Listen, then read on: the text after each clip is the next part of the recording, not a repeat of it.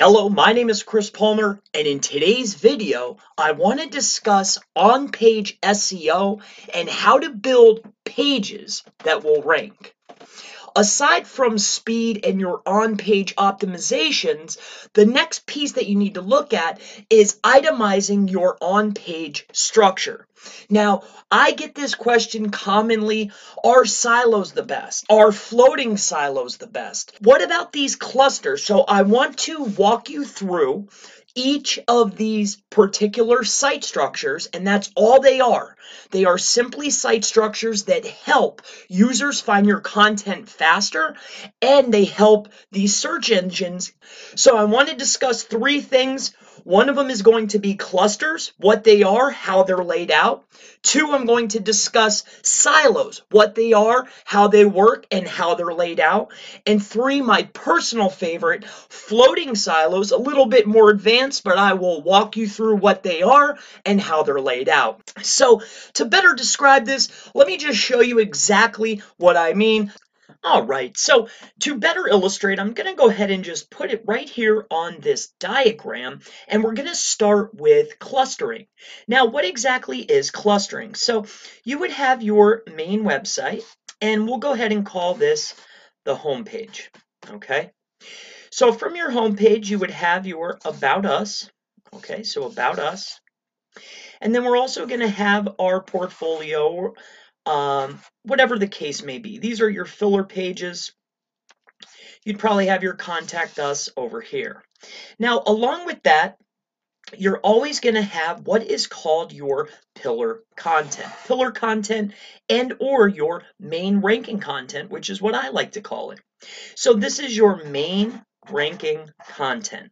So with that being said, how clustering works is a little bit different than how you would believe a silo to work. So this is our main ranking content, and how clustering works is simply like this. So you would have this is main ranking content, all right?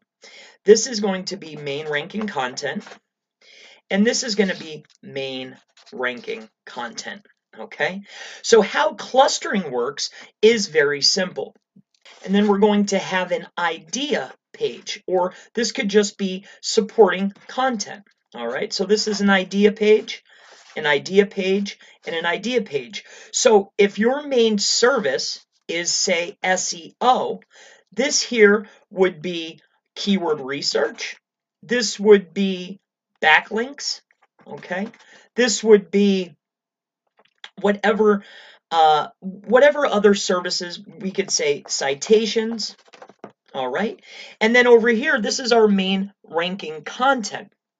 So we have our main ranking content. See how all of these ideas support this idea, but instead of it working up in a ladder like a silo, this main ranking page, these are supporting and other main ideas connected to the cluster. This goes directly to the homepage and off of the homepage. So if this is SEO, so this goes to our homepage. And on our homepage, what I didn't write here because I wanted to draw out the cluster, was a services, or whatever the case may be. This cluster here could be your products.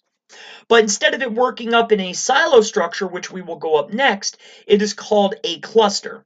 So that is the cluster site structure for your on-page SEO. Now let's talk about the siloing. Now, siloing is a basic structure. We're going to cover basic siloing first, all right? And then we will move into floating silos. All right, now let's go ahead and talk about siloing. So a silo structure is a little bit different than clustering because you want the search engines and the users to go down in the silo, almost like a ladder, but this is called a silo. This could also be laddering, whatever you want to call it. So how this works is a little bit different, but a lot of the ideas are in place here, because again, the main objective of a site structure is to make it easier for search engines to crawl your website and also for users to find content. This will increase your dwell time. This will increase overall site retention, increasing rank over the course of time. So let's go ahead and discuss silos. This will be a basic silo structure, and what I mean by a basic silo structure is you are making a main page. All right.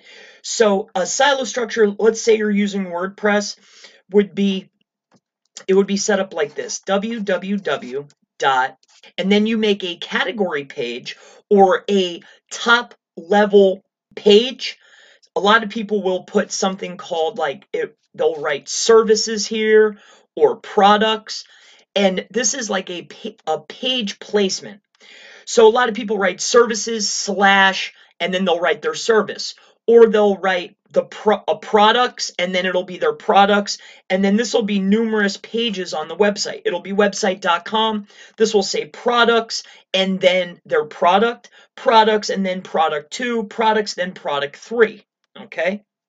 Now, what I say before I get into the diagram is, instead of having it this way, www.website.com, and using the placeholder as, say, services, and then having your service, scratch that. Let's say that you're an SEO company. We'll put the keyword here, SEO, and then we'll put our services. So, link building. Okay? And then we would do www.website.com, and then it would be SEO, and then service 2, which would be citations. Okay, so instead of using this placeholder in your top level menu, what you should do is always use a keyword for proper siloing. The benefits of this, like I mentioned, are it's easier for users to find the content, and it's also easier for search engines to crawl the content because they have to go in the silo and back up. Now, how a silo is a little bit different than a cluster structure is simply like this. So let me go ahead and just lay this out for you in a very simple format. So we're going to have our home page. We're going to have our filler pages. Let's do it this way. We're going to have our contact us. Off of our contact us, we are going to have our about us, portfolio. Now, what's going to be different here is we're going to have a placeholder. So this could be a placeholder here. So like I mentioned over here, a lot of people will put product or service here as their placeholder or as their category page. You could call it whatever you'd like. So we're going to say the placeholder is going to be SEO, and that makes this. So every single piece in the URL string will have this placeholder now. So that's SEO, that's this part.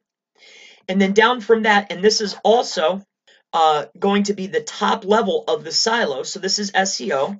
Then generally to have supporting content to the main ranking article. Supporting content to the main ranking article. This content is linking here. This content is linking here. And this is simply just a placeholder for the URL, because you need to start to think, what are people going to be searching? People are not searching products link building. They're generally searching SEO link building. So you need to think about this and take this into consideration when you're laying out your site structure and of course your pages. So you're going to have, and this is our placeholder SEO, but you may have other placeholders. So consider this. So we might have other services that we do. This could be social media. All right. So this is going to be a www, and this could be just social, all ranking up to the category level or the main ranking content. Now, the benefit also is when you're building out and trying to rank this page, it's hard to build links to a main ranking page that is maybe a product or just a service. So you build informational content in your silo to build backlinks to. All right. Now, this is the floating, and I'm going to do this in blue so we don't get confused with what I have on the back. So this is the floating silo. Okay, so these are floating silos, and what makes them floating is simply this. Like the other side, as we would have the www And within the slug, you would write, this is within the top level. This is the basic. The only thing that's different about a floating silo is instead of adding pages to a parent page like this, you are simply just adding it in to the URL. So instead of saying, okay, this is the parent page, and every page after that will include this, and then my other topic, and then you would maybe have another topic idea. Instead, a floating silo is just changing it in the URL level or within the slug. So say you set up your parent page and it has SEO in it.